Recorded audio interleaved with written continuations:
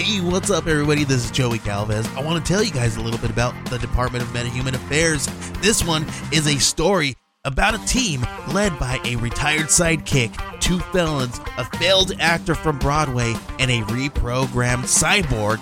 But their first mission is to stop the criminals who have robbed a bank, and they will have to set the world at ease. You're going to get 180 pages of entertainment, action-packed awesomeness right here in the first 6 issues in a collected hardcover volume 1. All you got to do is head on over to Kickstarter.com and type in the Department of Meta-Human Affairs or DMA and check it out right now.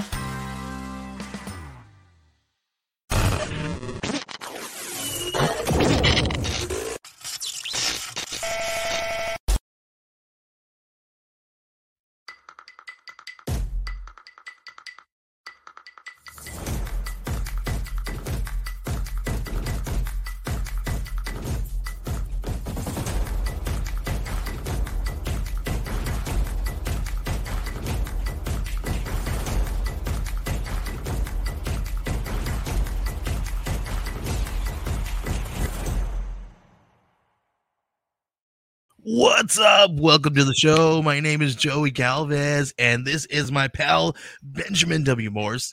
How's it going, Ben? Doing fine. How are you doing? I'm doing fantastic because my 49ers are going to the freaking Super Bowl. I'm excited about that. But another thing that I'm really excited about is because we want to talk to you guys a little bit about Archetypes. Archetypes is a really cool magazine that we're going to be dropping with all kinds of really cool new comic books, articles with some marketing tools, with some writing tools. We also have some TTRPG design tools in there for you, if those people who want to create a little world for themselves for a little RPG game. We have all that really cool stuff in Archetypes, but what we're doing with this thing is because it's a tip of the hat to the Wizard magazine of old. We wanted to reveal to you guys our Wizard magazine homage cover. Before we bring in our guests, Will Allred and Joseph here, we're going to bring them in to talk about their Kickstarters. But Benjamin, do you have that up for us? I don't know if we have that. Can you pull that up? I have it. We have the sketch. It's here. Boom. Working on final art this week. This is our work in progress. This is going to be our cover, our Wizard magazine homage cover.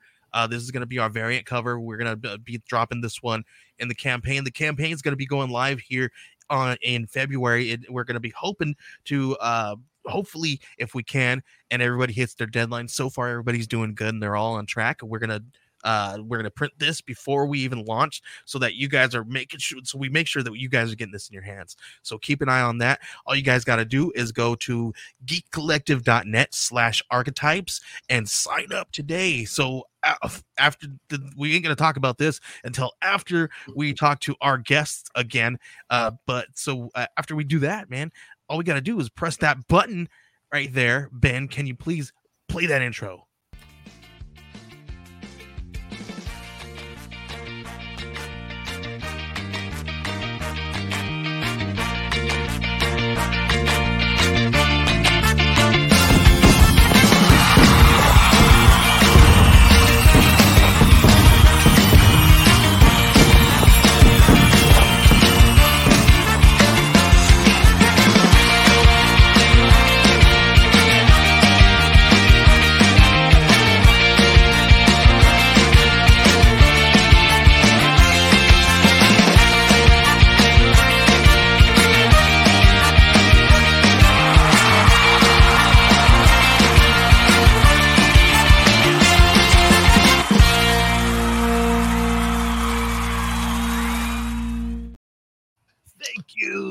That's been awesome. Appreciate that, Ben. That's amazing.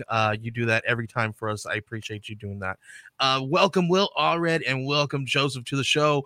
We're here to talk to you guys about your campaigns.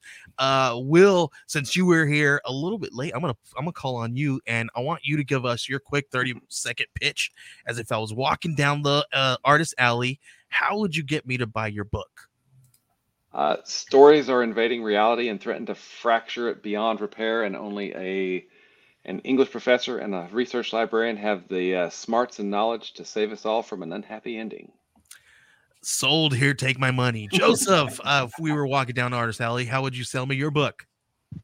The Order of Dracula is a story of if Dracula never stopped getting over the things that he was upset about in life, and he spent his entire centuries-long existence trying to collapse the Ottoman Empire and had to make an entire network of people in order to accomplish that. Done. I love it. That's pretty freaking fantastic. Joseph, we've had you on the show a couple of times, or one time before this. We want to talk to you a little bit about your book here and kind of go through that. Well, we're going to come to you here in a second, because you know how this thing goes. You used to host a show. This is your show, man. We're going to talk to you a little bit later. We're going to hassle you a little bit after this. But Joseph, can you please walk us through your campaign? Okay, sure. Yeah, so it's our first trade paperback. It's 164 pages. It collects 4 oversized black and white issues, and it's an 8.5-inch square. Kind of looks like a 1910s comic.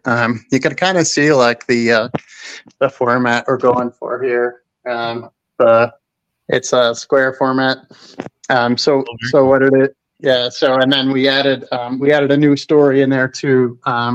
Showing how Dracula met Jack the Ripper, and so we have the Order. It collects the Order of Dracula, which is our original comic showing how Dracula met the Irish separatist James Fitzharris, and then the other story is how he puts James to work during the Middle Eastern theater, World War I, to go undercover in Arabia as a British soldier to try to determine the weaknesses of a mysterious supernatural being that's preventing Dracula from assassinating the Sultan. And then there's a parallel story to that where Dracula has a plan B. He goes and finds Scheherazade, who was the narrator for the Arabian Nights, and tries to get information from her about the same thing. But she's like this unique undead being, so she has to collect stories in order to survive. So she forces him to tell the story of his life and why he hates the Ottomans so much. Very cool. So I love this time period, especially that theater of World War One. I'm a huge Young Indiana Jones fan. And it's one of the only stories I remember that really kind of spends a lot of time there. So I'm a big fan of that setting. I have a few questions about that, but I wanted to get into what we were talking about a little bit before we started. I love this cover. You kind of said that you and your artist developed kind of a plan to how you wanted to approach this cover. So can you kind of go through that with us and bring us through like the idea stage here and then how your artist went about pulling it off? Yeah, the artist is Brian LeBlanc. He's a really great traditional painter. He's done a lot of comic and RPG covers, like a lot of fantasy stuff. And so I wanted the cover to look sort of like it was like a 1970s black and white horror magazine. One of the things that really jumps out at you on this is we have Dracula, but he's also like in armor and he's got a sword, and he's got his green cape on. The real Dracula, when he went campaigning, he would switch out his black cape with a green one. And he's got all traditional armor on. At this point, he's undead and stuff, so it doesn't matter really where his armor, but he's sort of like sentimentally attached to that. And his sword, he got his sword we show how he got his sword from his father. His father was a founding member of the Order of the Dragon, which was a chivalric order whose goal was to collapse the Ottoman Empire. So when he creates his network after death, he bases that on the Order. He still calls it the Order of the Dragon. And one thing you notice about this is that the sun is up, so it's not really a traditional view of vampires only being able to go out at night. And there's like this desert setting. But Dracula has kind of a different power and weakness set than traditionally in our comics. He's both more powerful and less powerful in different ways, but he also sort of wants to keep it hidden as to what his true capabilities and weaknesses are. So he's very secretive about that. And actually within the continuity of our book, we mentioned that he actually got Bram Stoker to write the book about him and full of disinformation, so people wouldn't know what his true capabilities are. But yeah, so we see him in there. fighting these Ottoman soldiers who are wearing World War I era uniforms, and he's alongside Ian, who's a vampire from the first story that he converts against her will, and so we're just showing that kind of a Dracula in kind of a non-traditional setting for Dracula, and that I think kind of encapsulates the whole theme of it. Yeah, I don't know if I'm surprised I don't get asked about this more, because I've gotten asked a lot of other questions about Scarlet Twilight, but Captain Lancet is Dracula. I even call him Vlad Tepes in the story, and not a lot of people actually caught it. So when you're running through all that research, I mean, that's stuff I was looking into as well. And it's cool that you kind of picked up on some you made a lot of the same decisions I did in terms of like my version doesn't have a aversion to sunlight, kind of plays fast and loose with the rules, but like you kind of like gone through the research and picked and choose some things about the mythology, some things about the actual history to me, that's like what I love to do when I'm sitting down conceptualizing a character or story. It's just like having fun with all the best parts of the mythology and all the best parts of the history. In fact, like I'm not really a trained writer in any sense. And the only way a lot of times I can come up with stories is to go research some of this history, find cool stuff, and just springboard off of that. Is that kind of part of your process, or do you kind of do story first and then find details to back it up? So for half of the story, which is the flashback story in the 15th century, it's pretty much all true. Some of it's dramatized, but it's more or less true. Because obviously we don't know what people's dialogue was, but it's more or less true. So we use that as kind of the foundation for what he would have done if he had survived for 4.5 more centuries. So I thought about it logically, like, if he had survived, and, undead sort of are a narrative device for characters that can't seem to get over the past. Mm-hmm. So, he can learn new things, he can learn new powers and abilities, but he cannot emotionally mature. He's sort of stuck in the 15th century, and he's still upset about his father and his brother being killed by the Ottomans. He's still upset that he was captured by the Ottomans, and he still feels like he is a Christian, and he still feels like he's been sort of chosen by God by right of blood, no pun intended, to carry out the Christian God's will. So he sees it as very much a holy mission that he's on. But of course, it's also works out for him pretty well that it's also part of this entire petty revenge scheme that he has. Yeah. He's kind of clinging to his excuse. He really just wants to keep going and fighting the Turks. Yeah. Yeah. Go ahead. Ben, it's really interesting that you guys kind of glommed onto the same, vampires are interesting to me. I mean, I did a book with a vampire, and I played fast and loose with some of the rules as well, but vampires are interesting because there are so many rules, right? So, there are ways that, we as writers can, well, okay, that's made up, but I love the idea of him having Bram Stoker write the book. Yeah, absolutely. As disinformation and propaganda, so that nobody would know what to do with it. That's awesome. I wish I thought of that actually. When you said it, I was like, damn. Yeah,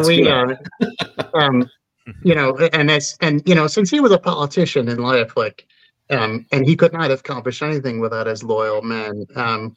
I have him sort of take a same approach. So he spends a lot of his time recruiting new allies, and they have to go back and forth and do one favor for one, do one favor for the other.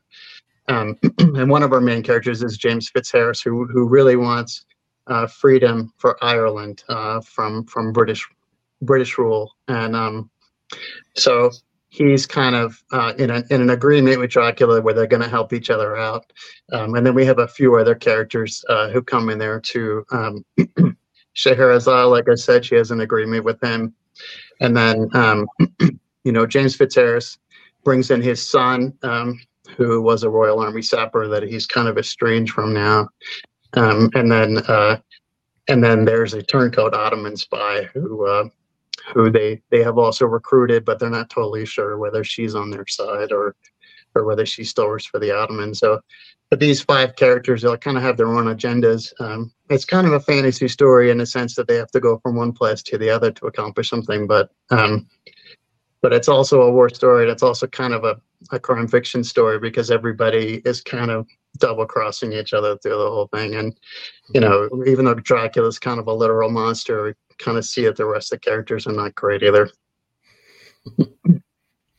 Very cool. Yeah, I think you're taking so many cool parts of history. And I think that also, like I said earlier, like that World War I in general, and especially that theater of the war, were like so interesting and so underused in pop culture.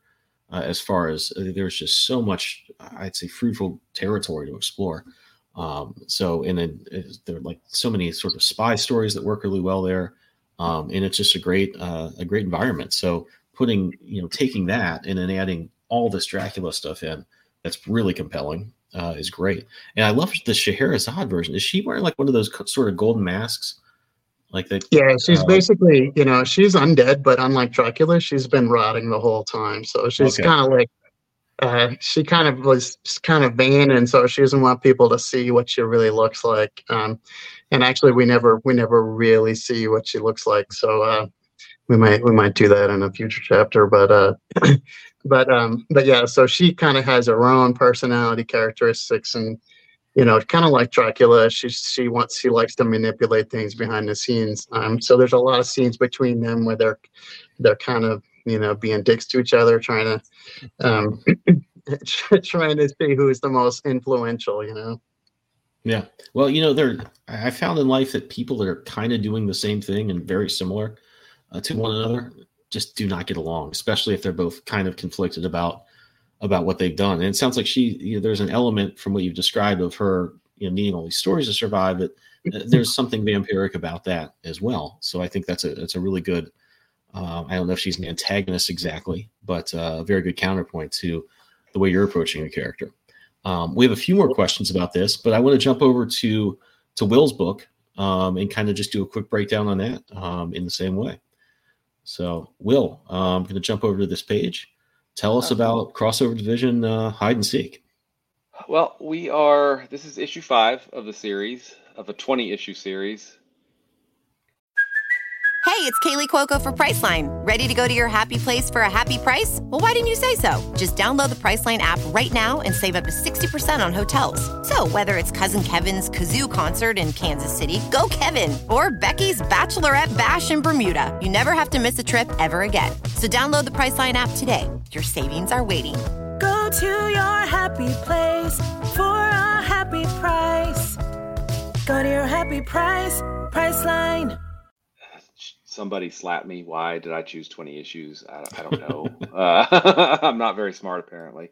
But what we're trying to do this year is we're going to try to get this arc, 5 through 8. We're going to try to get them done this year. So it's going to hopefully be a big year for Crossover Division. But with number 5, we encounter Mr. Hyde in a transformed London. And I don't know if you've read the book, but Mr. Hyde is not a nice guy at all. He is, the growing evil from Dr. Jekyll, right? As Jekyll shrinks, Hyde gets larger, and he's brutal and evil. And Hank and Hector go up against him to try to end the crossover, and it's a chance for us as a team to kind of play with some of those themes that are in the original, Dr. Jekyll and Mr. Hyde, and kind of pull some of those out. I was thinking about this, and probably one of the things that has been the most influential on me is the way that Warren Ellis approached Planetary, right? He approached each of these things, like, oh, hey, here's the Justice League, or, hey, here's Tarzan, or here's, all of these various, things that and he would try to scrape away the accreted stuff, because the story of Dr. Jekyll and Mr. Hyde, everybody knows it, but most people haven't actually read it, right? They kind of know it, just kind of like the Frankenstein story. They kind of know the Frankenstein story, but they don't necessarily know, because they probably haven't read it. So part of it is me getting to look at, hey, this is cool, and I'm trying to show you why it's cool, but then also kind of play around with some of the themes and, see how they play out a little bit today. So it's a heck of a lot of fun. Speaking of Dracula, we did Dracula, and I kind of focused more on the Brides of Dracula in Crossover Division number 2. Upcoming after number 5 here is we've got Island of Dr. Moreau. Okay. We've got Call of Cthulhu in issue 7. And then we have A Scandal in Bohemia for issue number 8, which is a Sherlock Holmes story. So it's, for me, Crossover Division is just a chance for me to get to play in all of this great, literature that is our cultural and, pop culture heritage, kind of, right?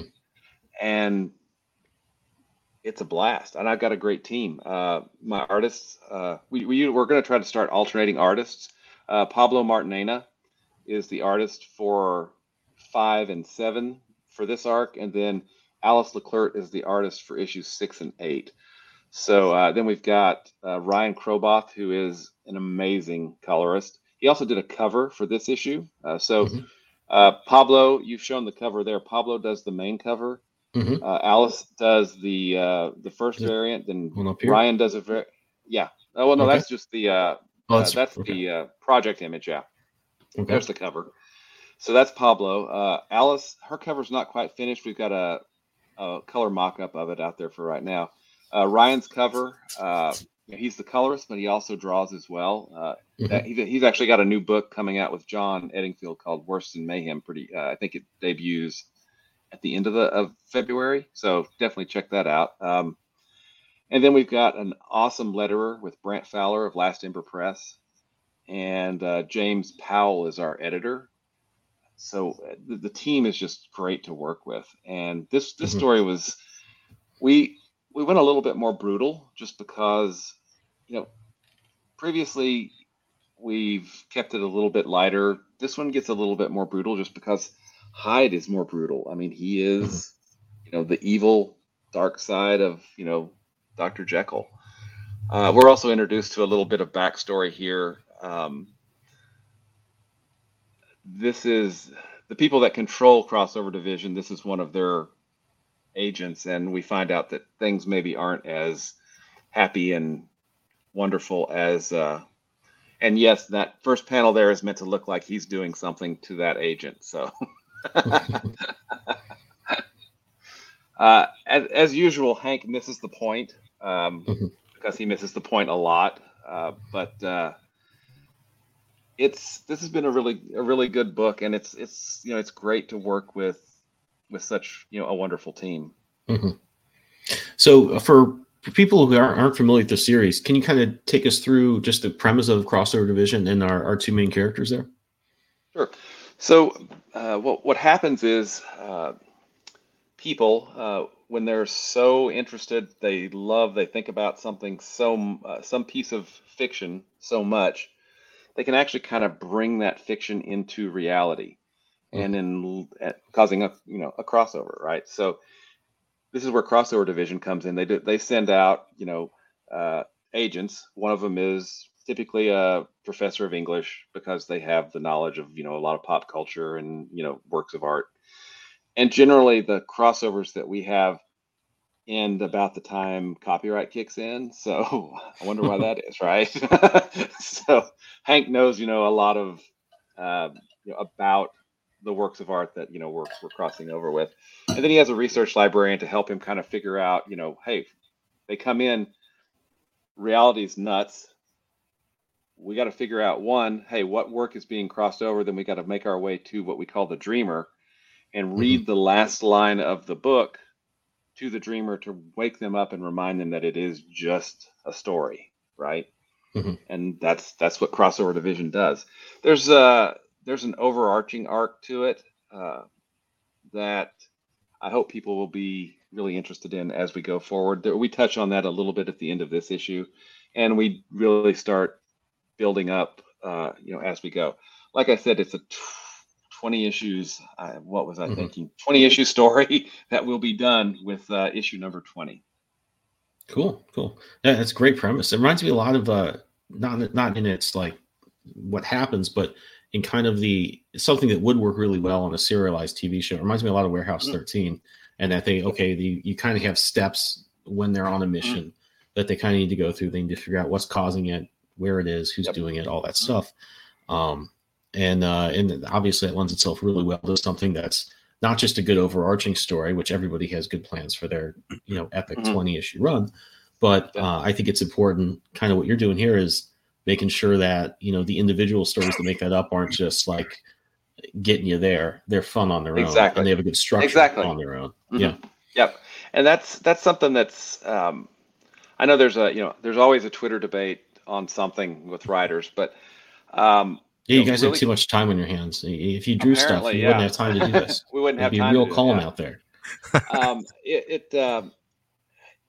I think structure is extraordinarily important from a storytelling standpoint. I mean, I know a lot of people can just sit down and go, hey, I'm going to type out, The Stand, or something like that, and just do it. But for me, I really have to have that structure because that's what we hang everything on. If you don't have that underlying structure, then I need it, because otherwise I may fall flat on my face somewhere if I don't have it.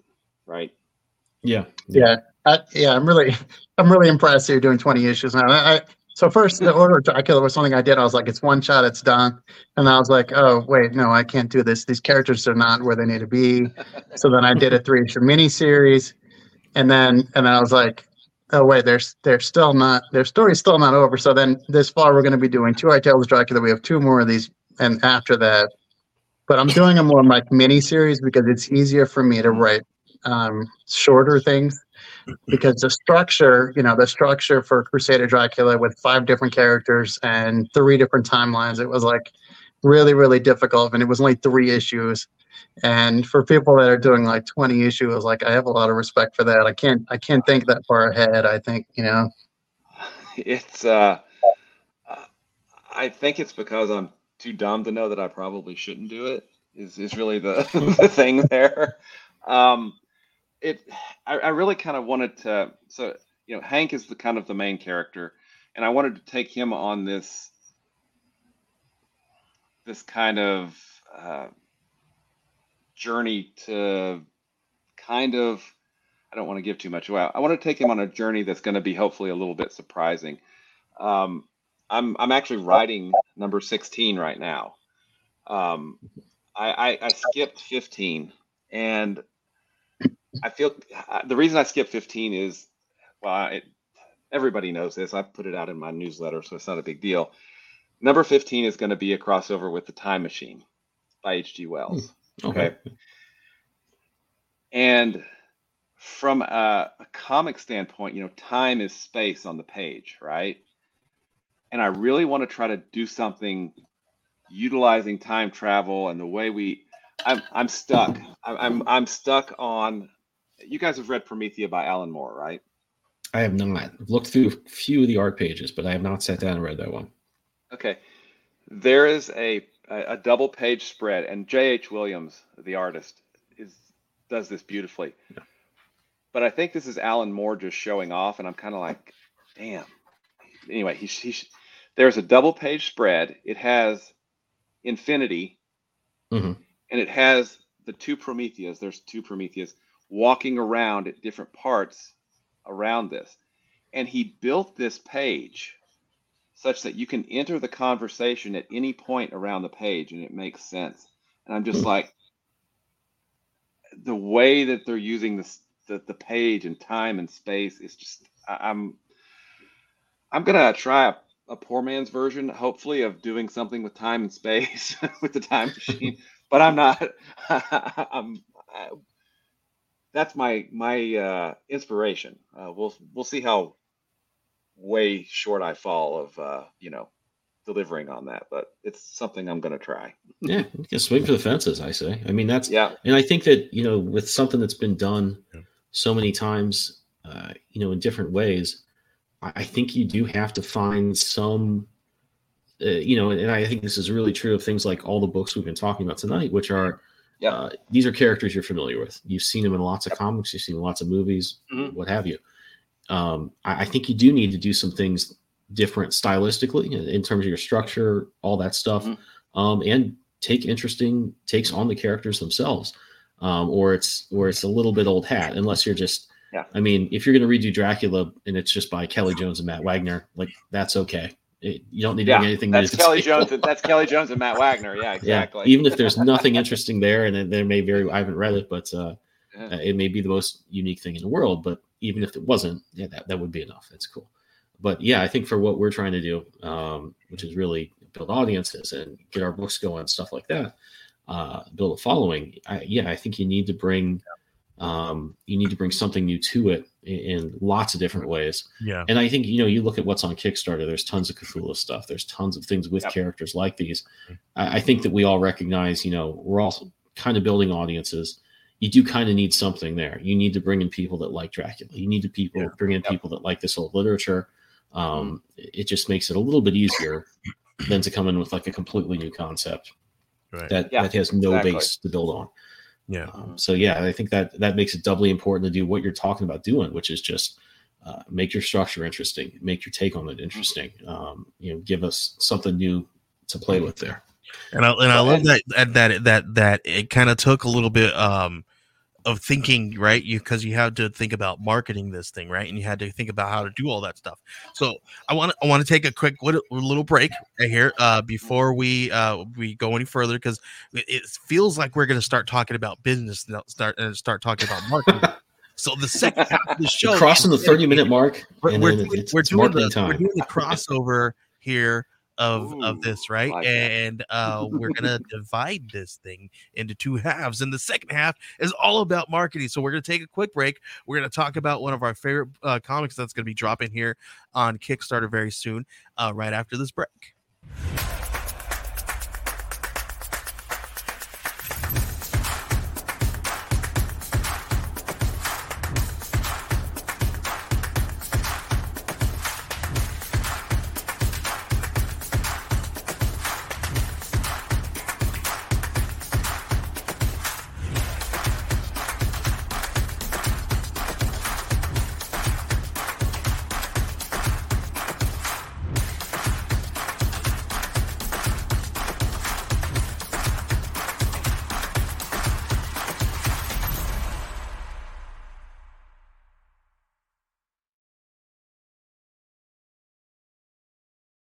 All right, thank you guys for coming back with us here after that break. I want to tell you guys a little bit about this really cool comic book that's going to be dropping here in February. I think it's going to be, we got it in the first week or so. It's called, it's from our friends over at Attic Door Media, and it's called Incident Report Number 3. And this one follows Anne, who walked away from a dangerous life in the ICA, which is also known as the I can't even read it here, but I got it anyway. My notes say that it's going to pick up the issues from issue 2 to issue 3 here.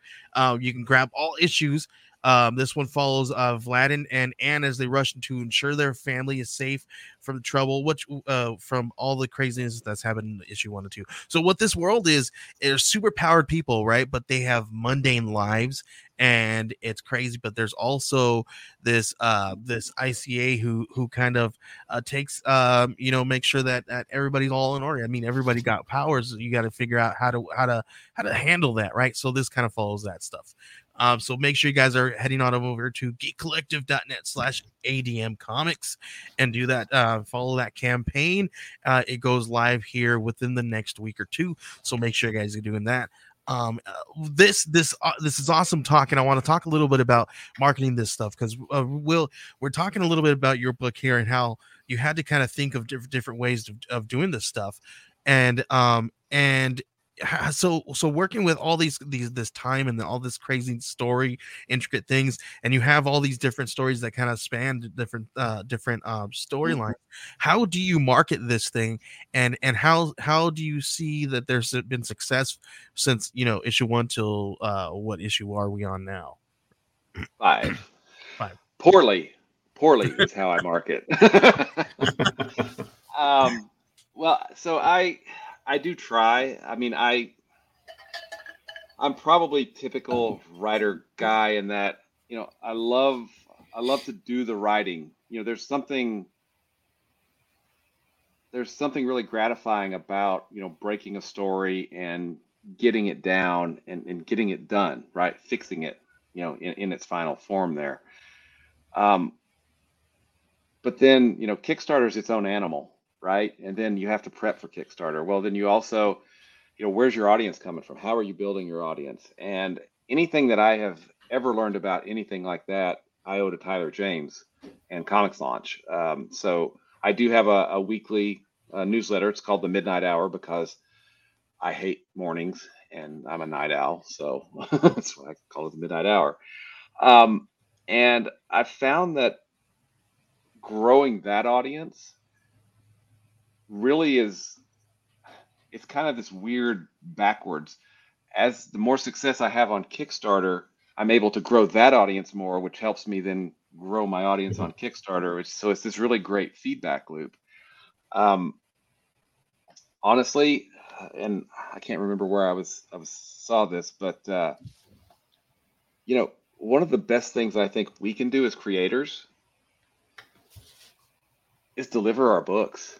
When we deliver our books, keep our promise, to our backers, I think that goes a long, long way, for our reputation and for them to come back and maybe bring other people. I really think that that's super important. I love that. Let's touch on that a little bit. So how do you guys do that? What are the steps that we should take? If I was a brand new person coming to Kickstarter, what are some of these steps that I need to take to ensure that I do fulfill this thing? Oh, wow. Don't make your posters larger than a comic because shipping is a bear. Really, I've had such, I've worked with some great I've worked with a great printer and they've, we've got some beautiful books, like here's number 4 right here. I don't know if you can see that one. Woo. That's so, getting them printed. As far as fulfillment goes, I have a huge staff. This is my staff. I say hi to the staff of fulfillment. So it's just, following the next step. Although I do, and I'd be interesting to hear, Ben, your thoughts, and Joseph, yours. I use BackerKit. So BackerKit is a huge help from a fulfillment standpoint. Plus you get a pre-order store that, people that miss the Kickstarter can then, go ahead and purchase some things, which is typically has always been worth it for me to go ahead and, get that pre-order store. But what BackerKit lets me do, and I love this integration, is I use ShipStation for domestic shipping. I use Pirate Ship and their export rate, which you have to ask them about, but that gets you a really cheap rate, like cuts the rate in half to go international. So international, I ship, it's called the something export rate. I'll have to simple export rate. Yeah, there you go. But the cool thing about BackerKit is that I can take, my backers here, and I talk with my hands. Sorry, guys. I can push those orders over to ShipStation. Mm-hmm. And as soon as I print the label in ShipStation, I hit the sync button over in BackerKit, and it says, oh, hey, those are fulfilled. So it makes it super, super simple, and it keeps it all together. So I'm not, here's 18,000 Post-it notes over here, and, here's 20. Mm-hmm. What did I do? It's coming up with a system that works for you. And my brain is not normal. I understand that. But I think a lot of people really want to say, oh, hey, I've got, 300 backers, or I've got 400 backers. I'm going to ship all those in one day. No, you're not. Okay. Pace yourself. It's a marathon. It's not a sprint. Okay. So I think what I'm hearing here is be organized and have your ducks in a row, right? So what I feel like we need here to get to the point to where you're being able to print these things, print labels, and ship. So number one, first we're gonna need a budget, right? We're going to need a budget to make sure that we are taking care of this stuff, because it costs money for these different places like Pirate Ship and Ship Station, and it also costs money for the hardware, which is you're going to need your laser printer, right? And you're also actually, I would get one of those thermal printers. It's like there you go. I'm in laser print. You're right. I misspoke. It's a 4XL, whatever it is. It's what the Comics Launch course recommends, and I've put this thing through the ringer, and it is awesome. So there's a couple of really cool options out there. There's a Dymo or whatever is out there. That's the one. Really that's the one. Yeah. So there's some really good ones out there, and fairly inexpensive. You can probably get anywhere from like I'm gonna say $50 to like on up. I'll be like to the lower ones. There's some really a little bit more inexpensive ones and stuff, but you can do your research and stuff. But so you're gonna need that stuff. You're also gonna need how we're gonna ship these things. You're gonna need some boxes. You're gonna need some all these different things. What kind of boxes do we need? What so Gemini mailers. Gemini mailers. There's a reason why I'm going with this. We are actually a partner with Gemini Mailer, and if you guys head on over to GeminiComicsSupply.com, you guys can get a 10% off at checkout, and that'll save you guys some money. I swear to you guys, I had a couple of creators say, "Do I use this every time?" And every time that I ship, it saves me like $200. So make sure you guys are going to do that. Geek Collective 10 at checkout and save you guys some money and get you guys some Gemini mailers, and that's across the board. You can use that on any kind of shipping supply that you can use in that and get yourself some 10% off there. But yes, we love Gemini here. But we also love, you have to use that. You have to also make sure that you got packing tape and all this craziness. So it's all costs money. So you have to have a budget. So if you don't, this is not for the weary of heart, right? So you have to make sure that you're going to be in this for the long haul. It's not just paying for the artwork. You have to deal with the business side of it and marketing the thing, and then you also now have to work with distribution and all this kind of stuff, and that's a whole other kind of crazy headache. Yep, absolutely. So Joseph, how do you handle that? Oh, go ahead. If I could say one thing, sure. If you have spent literally months working on your comic with an artist, with multiple artists and letterers and colorists, and you've had it go to a printer, please, for the love of Cthulhu, whatever god you choose, bag and board it, please, and protect it. Don't just throw it in an envelope and send it out. Bag, board it, put it in a Gemini mailer, because it is your precious. All right, it is your precious. That's what I usually say every week. So you've saved me some time here. I can put my feet up and relax. Bags and boards. Listen, I have a really cool printer who's actually really cool about, like, they give me free bags and boards, and they bag and board them for me, and they put them in a box, like in a really cool box, and so they're already in a nice box for me, and I can even probably use that box to like ship other things I like if I have bigger things. But so there's, get you guys partnerships with, look out there, talk to people, find the people who've done this before and pick their brains, right? This is why we're going to be talking a little bit about Archetypes, because Archetypes magazine, we're going to be dropping that in February, and what it is what the reason why I did it is because I we here at Geek Collective, we talk about advertising, we talk about marketing, we also run some of those services and stuff for you guys, right? We're a full service comic book creative solutions studio. So whatever you guys need from concept to shelf, we can help you guys with. And Benjamin is on board with me there. He's one half of Geek Collective, and he does the cartoonist stuff. He does video engineering. I'm an audio engineer. It's a new word I'm making up too. I bless that word. Sorry. And listen, that's creative. That's writer's creativity, right? We get to make up words. So, but the fun stuff that we do is we do all this stuff, right? And it's difficult to do this, but looking and having people out there that can give you kind of some insights, people who've done this before, who have had success, right? Which is what we've done with Archetypes, is we talked to a bunch of people who had the success in Kickstarter and campaign and all these different things that they've done.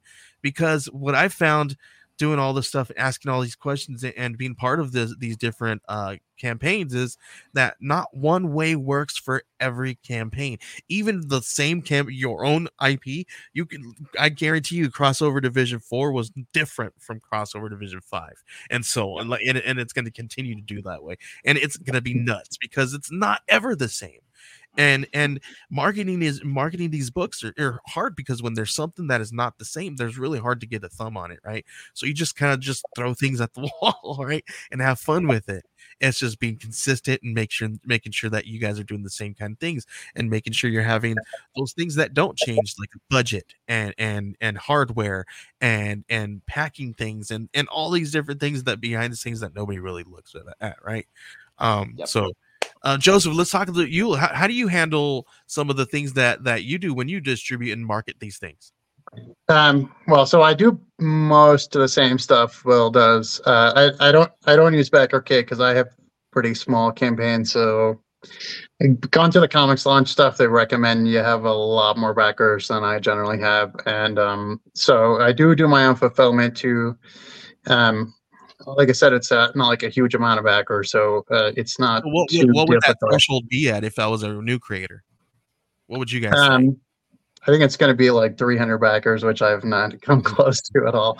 But yeah, so I think it's never been too difficult doing fulfillment. I do use Gemini mailers and all that stuff. But I think the most important thing to remember for first-time creators, this is my 14th one, so wow. But yeah, for first-time creators, the best thing to remember is that you should get that book done before you do the campaign.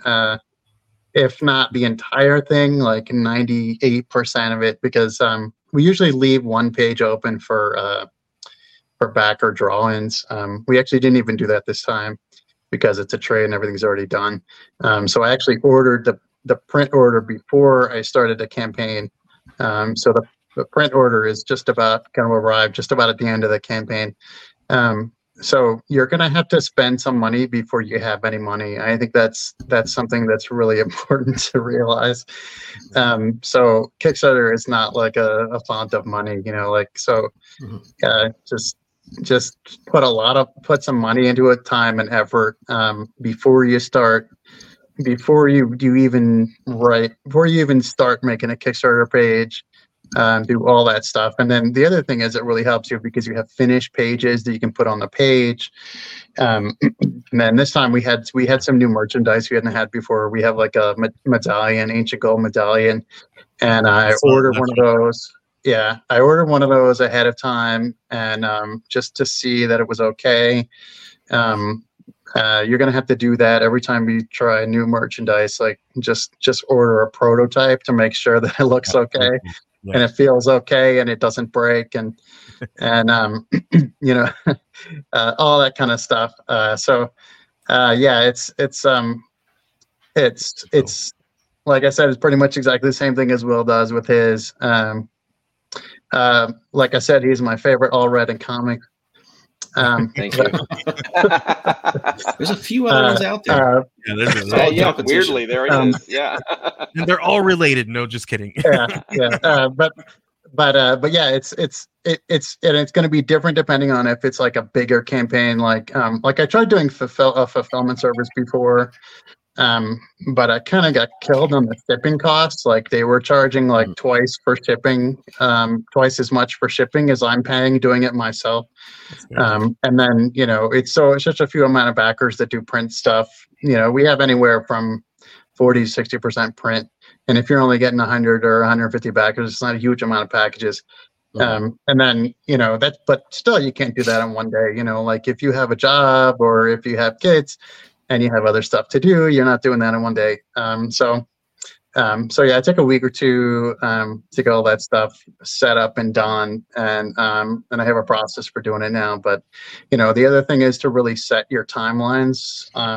You should always he's always under promise and over deliver. So like, if I say that it's going to take me 6 months to fulfill this, I really think it's going to take 3. If I say it's going to take me a year, it's probably going to take me 6 months.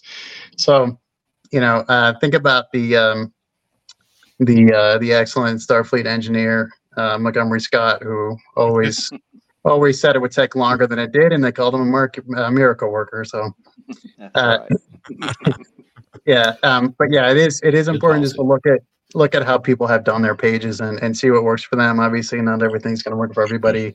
I do experiments every time where I kind of leave something out of the page that I had before and see if it makes a difference. And sometimes it does, and sometimes it doesn't. But I'm trying to minimize the labor that goes in to make the pages. But yeah, I do think also pay attention to times, to campaign length, the day of the week, time of year, and your goal, of course, are all really important things.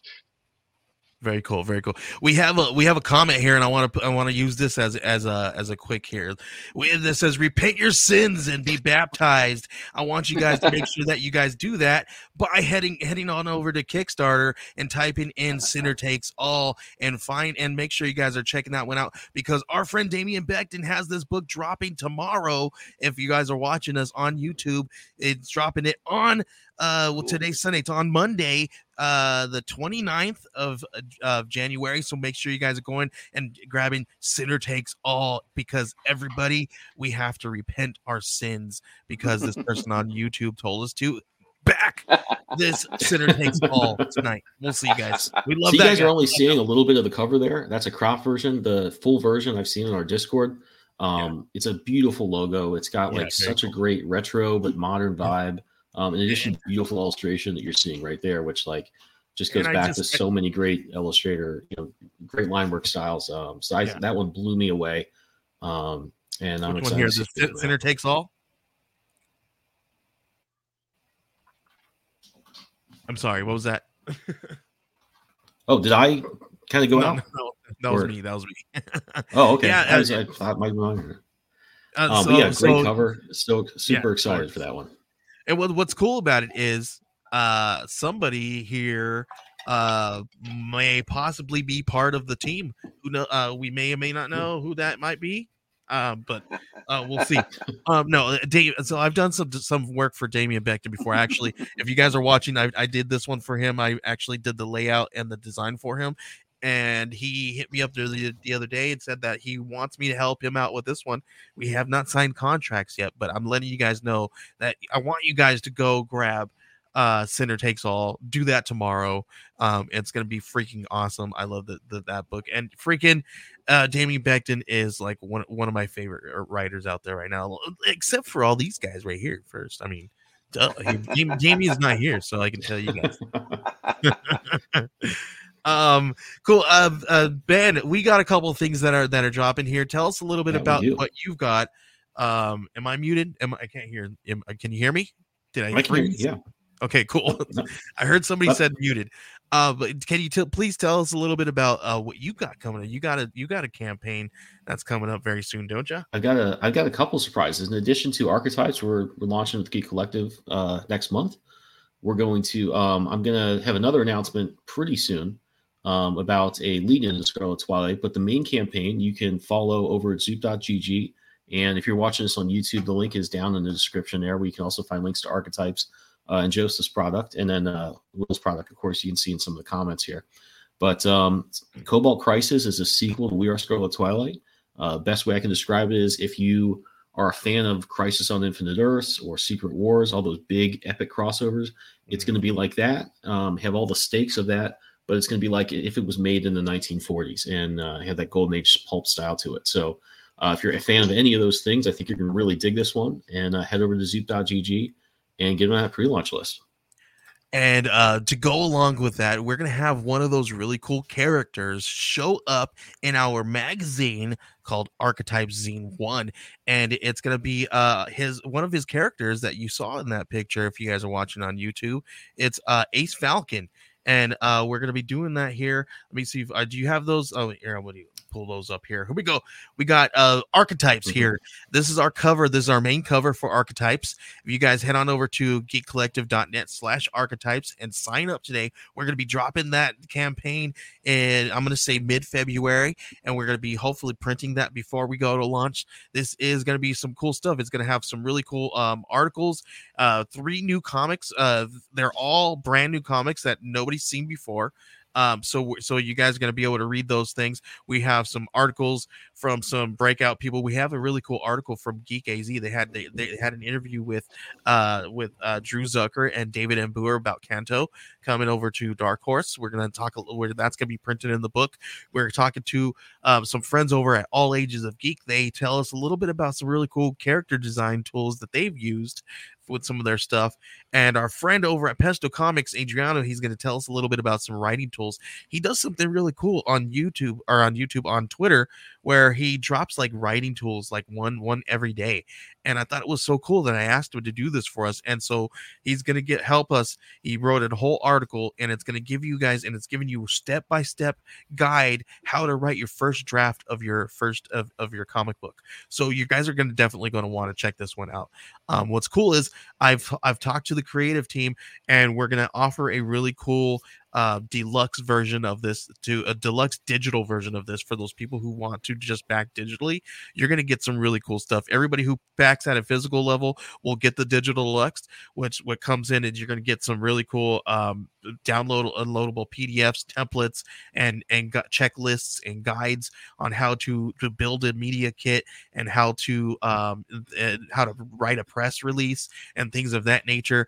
And you'll be able to have we're also going to be building you guys some really cool generic headers that you can put onto your Kickstarter that has, like, the separators and things of that nature that says like story and previews and stuff like that. So you guys are going to get some really cool downloadables like that for the people who really don't know where to find this stuff. We're going to try to see if we can get you guys some of these really cool resources, so that you can be confident and build this really cool dynamic campaign for you guys self. So this is going to be a hot commodity for those people, for those creatives who really are looking for some tools out there, right? And so we're going to hopefully do this again next year.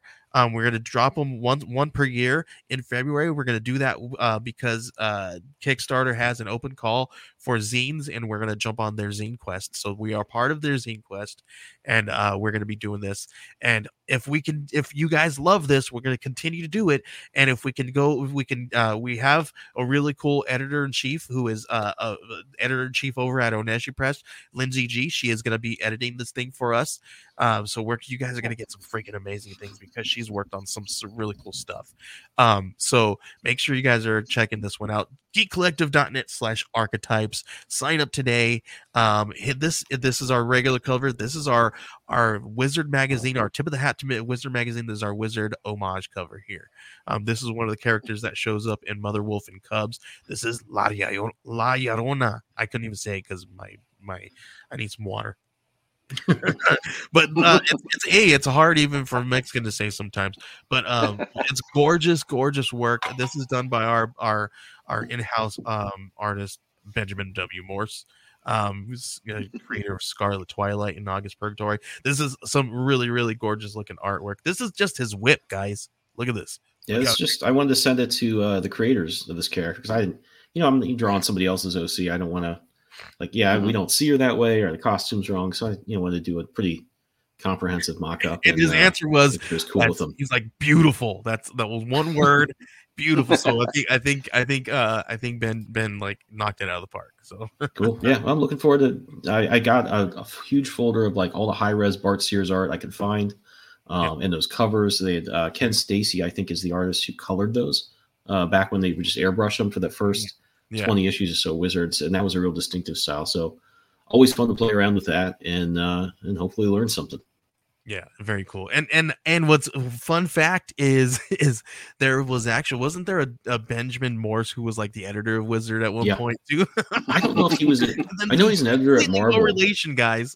Yeah, no, he's he used to have a blog too, where he'd talk about comics and wrestling. And when my grandma was still with us, I'd Google me every now and then, and he had this blog about wrestling, and I wrestled in high school. Oh my gosh. Like, I'm not like a pro wrestling fan. There's nothing wrong with it, but there was enough for her to be like, oh, it's comics and wrestling. That's got to be my Ben Morris. And she kind of gave me some grief because there was a lot of profanity on the block, or more than she would have liked to have seen. So kind of a little flack about that. You got to stop cussing, Ben. Well, yeah. Wasn't appreciated at the time. That's fantastic. All right, guys, this is the end of the show. Let's before we head out, Joseph, we went to you second last time. Can you please give us your quick pitch again one more time before we head out? If I was walking down Artist Alley, how would you pitch me? I'd say, hey, you want to see Dracula fighting the Ottoman Empire during World War I? Boom. There you go. That's perfect. Will, what's your pitch? Crossover Divisions, Hank and Hector encounter the growing evil of Mr. Hyde in a transformed London. Awesome. And Ben, how would you give us your 30-second pitch for Scarlet? For Cobra Crisis? It's a sequel to Scarlet Twilight, and it is basically if Crisis on Infinite Earths had been made in the golden age of comics, so you get that pulp 30s, 40s style, combined with the epic scope and big universe-shattering events of your 80s and 90s style events. Fantastic. And if you guys were walking down our alley, if I wanted you to get our archetypes, it'd be like, if you guys want to create some comic books, this is a great resource for you because we got all kinds of usable, workable marketing tools within inside. You guys are definitely going to walk away with this today. So make sure you guys do that. Thank you guys for hanging out with us. It's been a pleasure. Will, you got to come back some more often, man. We miss you around here. Joseph, it's been a pleasure. Absolutely. Ben, it's always a pleasure hanging out with you, man. I hope you can hang out. You guys can hang out a little bit afterwards. Mm-hmm. But thank you guys for hanging out. Ben, it's been fantastic. And I just want to say, go Niners. Hit that outro, please.